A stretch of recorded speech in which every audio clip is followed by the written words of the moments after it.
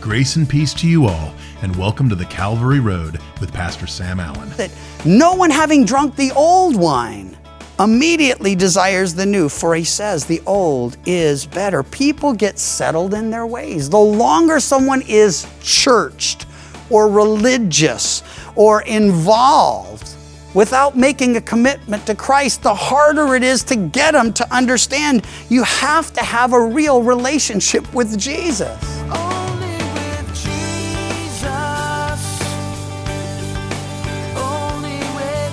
Today we have part 2 of Pastor Sam's message entitled, Who Needs Jesus?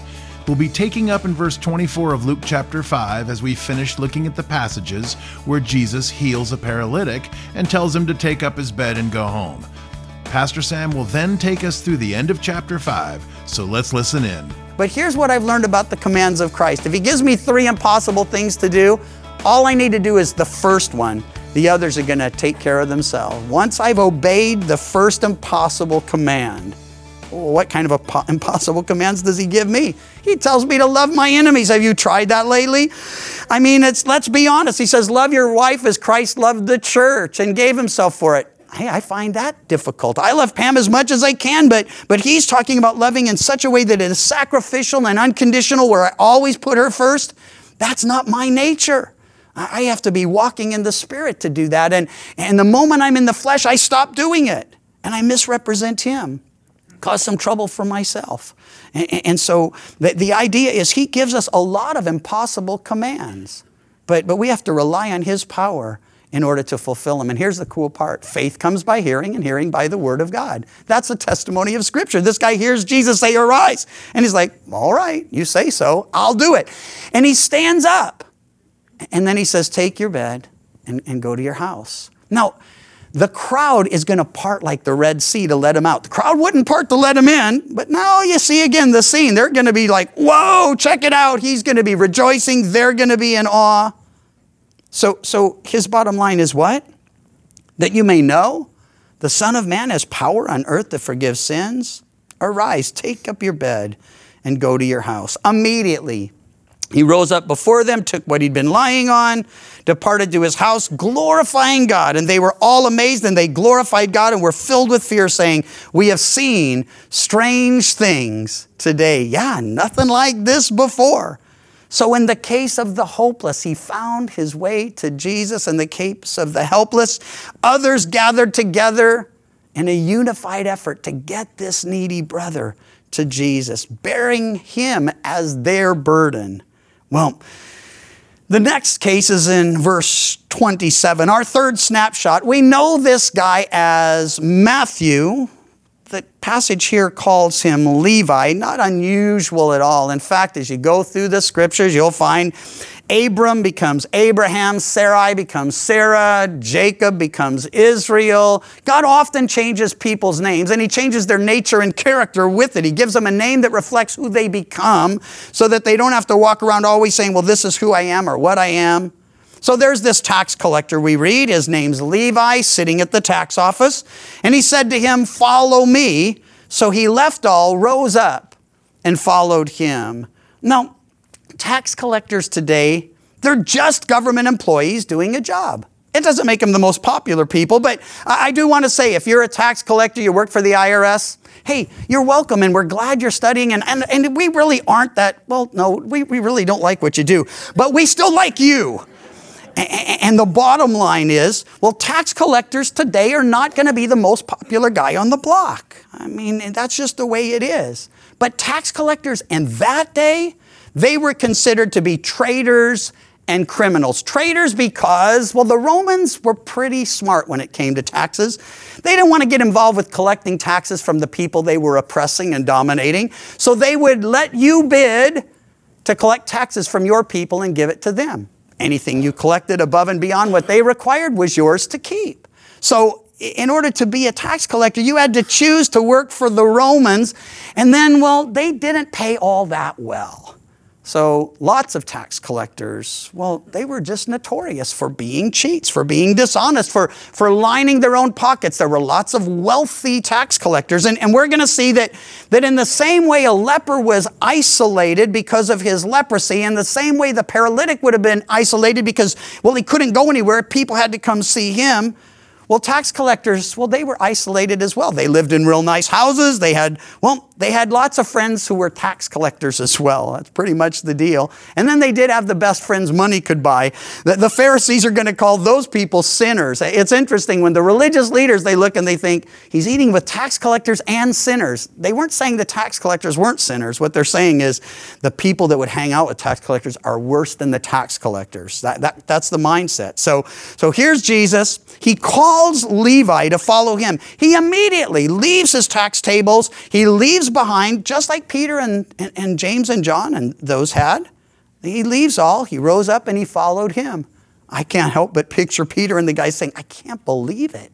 He picked a tax collector. And the tax collector's probably thinking, oh my gosh, what's that smell? Fisherman. And so it's like Jesus is putting together his team. Later he's going to add, he's going to put together the most unusual team. We're going to see it in one of our next studies, so I won't even go there for now. Well, here's Levi, and now he's no longer collecting taxes. Now he's working for Jesus. The very first thing he does, verse 29, Levi gave him a feast in his own house. And there were a great number of tax collectors and others who sat down with him. And the scribes and Pharisees complained against his disciples, saying, why do you eat and drink with tax collectors and sinners? Here's a tip if you're a young Christian or you give your life to the Lord today. Make sure as soon as you can, as quickly as you can, invite all your friends over and get some mature believers to come over and share Jesus with them. Why? Because this is your opportunity. They won't be around for very long. They just won't. I mean, your friends, one at a time, will just either come to the Lord and hang with you, or they will just, shy away. And he does it. Day one, he's like, hey, let's have a party. I'm going to invite everyone over. You're my guest of honor, Lord. So while one guy comes to Jesus and others are brought to Jesus, this guy does what he can do. He invites all his friends, the tax collectors, the notorious sinners, and they get together and they're all in there with Jesus. And the religious leaders can't believe it. I mean, it was one thing for him to hang with them. They're checking him out. But now he's hanging out with these people, those people. Jesus' response, it's actually caused some confusion, mostly in the minds of those who have preconceived ideas and are trying to, establish those or say, this has to be true. He says, those who are well have no need of a physician, but those who are sick. Well, why has that caused confusion? Well, from when I was in school, I think this is when the problem began. They decided that they didn't want to call sin. When I was in school, the 10 Commandments were still on the wall, by the way. It said, thou shalt not steal, thou shalt not kill, you're not to lie, and those things, they were there. And so, but the thing is they didn't want to call it what God called it, because that might damage our sensitive little psyches. And we might feel bad about ourselves. So they began to substitute words for sin. We call that a euphemism today. And I had an aunt, I think I've shared this with some of you. She was a kleptomaniac. Now, I was really young, and my parents said, we got to be careful, hide the good stuff, the Aunt Sue's coming over. I'm not going to tell you which one, but too late. But anyway, she's coming over and I'm like, why are you hiding that stuff? And they're like, she's a kleptomaniac. Now, I'm a young kid and I'm thinking, a maniac, awesome, But I'm like, what's a kleptomaniac? And they're like, that's a person who takes stuff because they have a disease. And I'm thinking, and I'm trying to put it together, and all of a sudden the light goes on. I mean, you mean she's a thief? And they're like, no, she has a disease. Well, guess what? There's no disease of kleptomania. And here's how crazy we are as a society. We have taken stealing and called it kleptomania, and then we've decided, no, kleptomania, that has implications in and of itself. Well, now we have euphemisms for our euphemisms. Now people are ethically challenged. Don't you love that? They're not thieves. They're not kleptomaniacs, they're ethically challenged. If you want to see a group of ethically challenged people, watch C-SPAN sometime, our Congress. Hey, these people are ethically challenged. But the bottom line is, unless we'll call sin, sin, and I know you've heard this before, and you'll hear it again, unless we call sin what God calls it, we'll never find forgiveness of it. Why? He doesn't say if you confess your sickness or if you confess your disease. He says if you confess your sin, He's faithful and just to forgive you and cleanse you of all unrighteousness. And listen, it's in the passage. When people pull from the Bible to prove their pet idea or concept, they'll pull a verse or they'll pull a phrase. So it says, those who are well have no need of a physician, but those who are sick, well, this from the mouth of the great physician. So they're saying, see, people have these needs. They're sick. But he says, I've not come to call the righteous, but sinners to repentance. He's not saying tax collecting is sin, but being dishonest as a tax collector is. There's really anything that men could say, well, I can't help this. I'm not in control of it. Well, who is? And God's saying we are in control of the decisions we make and the things we do. If we're a slave to sin, well, then ask for freedom. And once you're free, don't go back. But he says, I haven't come to call the righteous, but sinners to repentance. Now, here's the crazy part about this. These guys were scholars. They were students. They studied the law. They knew the law. I'm talking about the religious leaders who were gathered around and who were troubled by the fact that he was eating with tax collectors and sinners. They knew. Isaiah says there are none righteous, no, not one, and they knew it. But they thought they were righteous. Somehow they read that and they think there are none righteous, no, not one, and they think that means everyone but us. No, it means everyone. And so he's really doing the same thing he did just a moment ago. As they were saying and getting so close to who they were dealing with. Only God can forgive sin. Exactly. And here he is, God in your midst forgiving sin. He shall be called Emmanuel, God with us. What he's saying here and what they should be seeing. I've not come to call the righteous. Now, there's only two kinds of righteousness. There's an imaginary righteousness that men obtain by doing things and not doing other things. You know, they keep the law or try to. You ever talk to someone who says, well, I live by the 10 Commandments. And I'm like, I died by those. They killed me because I found I could not keep them. And they're like, whoa, you know, so you're a lawbreaker? You bet. And not willingly and not joyfully. And I take no pleasure in confessing it, but to say that I look at the law and the law kills me because I'm a guilty sinner. The law was meant to show me my sin, not to cleanse me of sin. It's like a mirror. The mirror can say you're dirty, but it can't cleanse you. Only God can cleanse of sin. And he called sinners to repentance without turning from sin and confessing it as sin. I'll never find forgiveness for my sin. So when he says, I've not come to call the righteous, but sinners to repentance, they should have known, but they didn't. They were self-righteous. They had this imaginary righteousness that kept them from him. Now the other sinners, the tax collectors, the notorious sinners, well, they were like, hey, we're guilty, you know. Did all the tax collectors come to the Lord? No, they didn't. But there's some interesting things. Later in our study of Luke, we'll read about another tax collector in the city of Jericho. Jesus comes to town. The guy's vertically challenged. If we're going to stick with our politically correct language today. He's vertically challenged, so he climbs a tree so he can see Jesus. And Jesus walks by, he sees the guy up the tree and says, hey, Zacchaeus, come on down. I'm going to feast at your house today.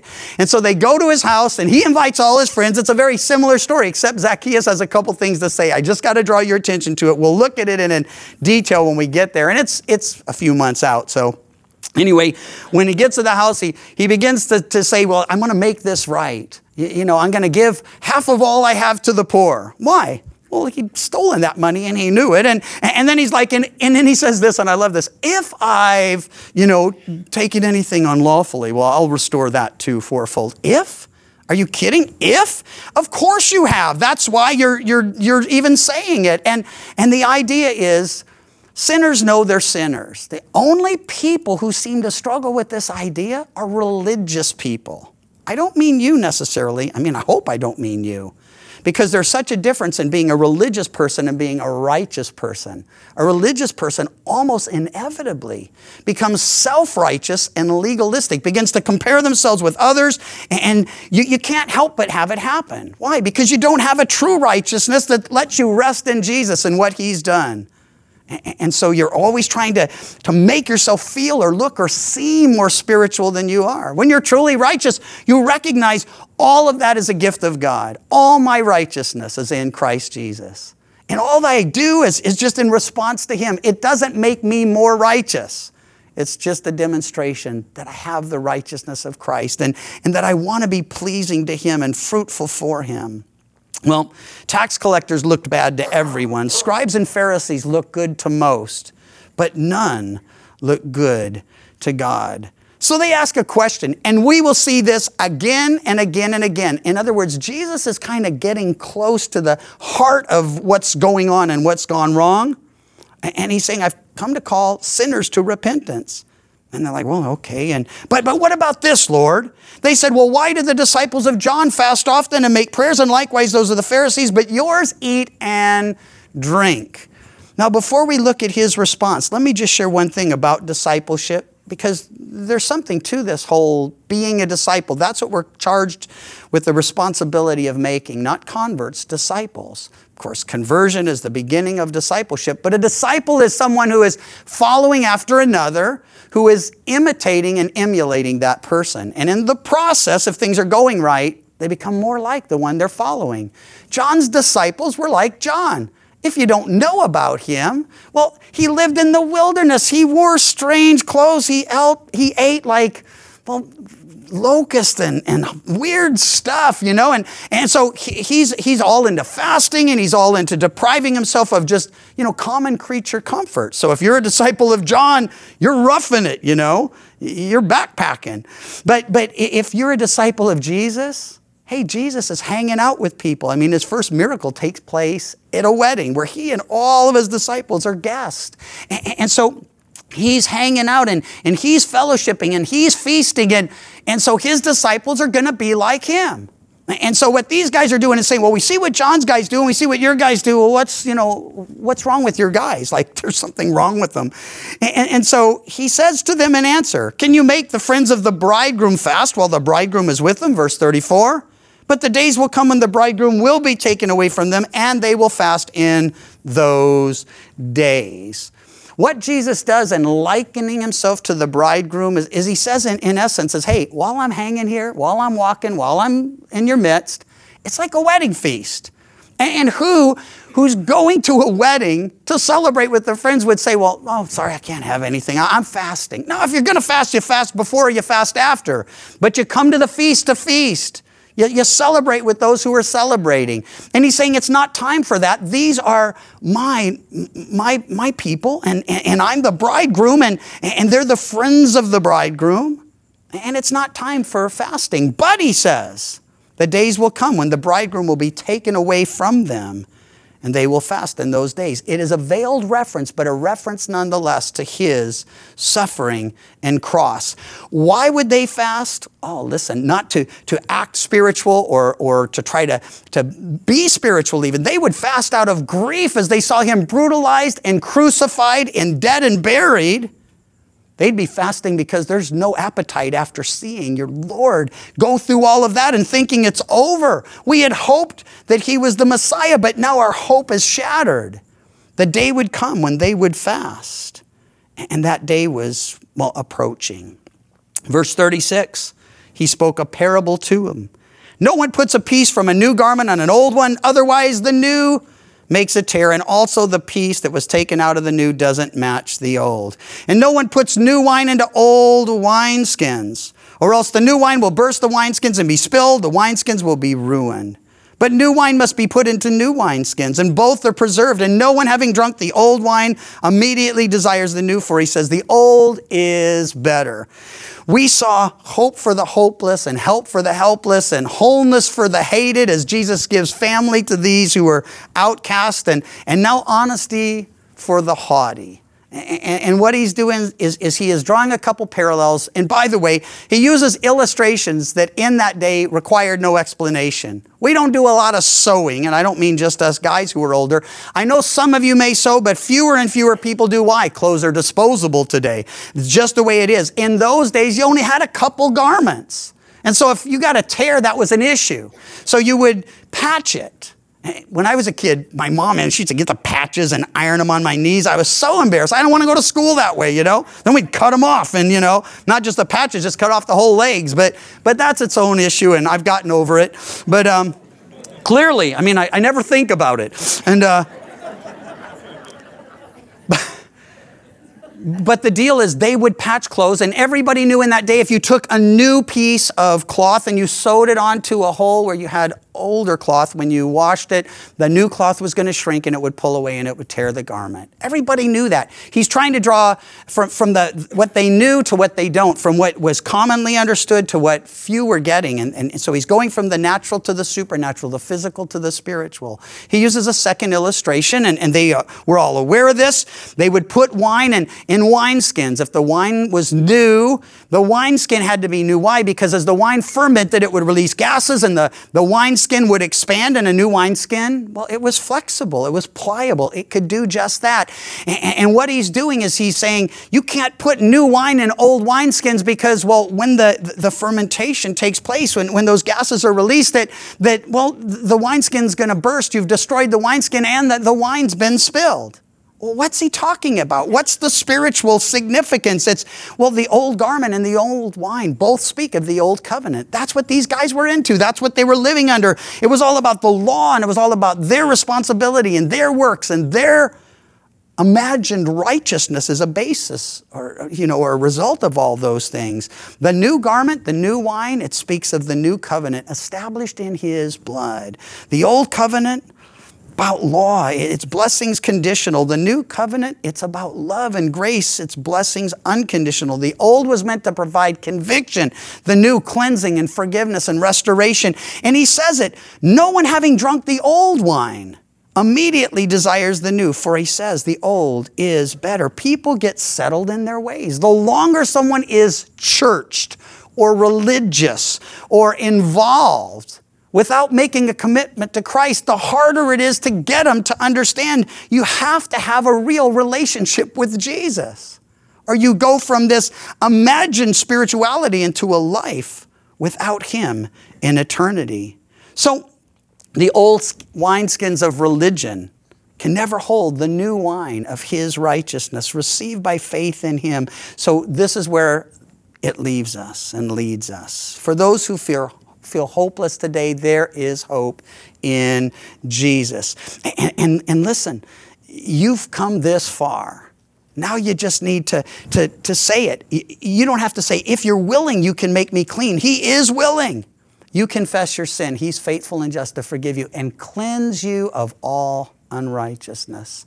For the helpless, listen, we together in ones and twos and fours, and well, we can't together in ones, but in twos and fours and such, we need to go after those who are alienated from God, and we need to pray for them and be witnesses to them, and we need to share with them. And I know lots of you are doing this.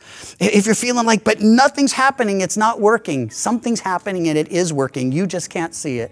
So you stay the course. You keep on keeping on, because everyone needs Jesus. They need his mercy. They need his forgiveness. For those who are hated and alienated from your own family, and I know for a fact that some of you are, and most of us who have that kind of a situation, well, we earned it.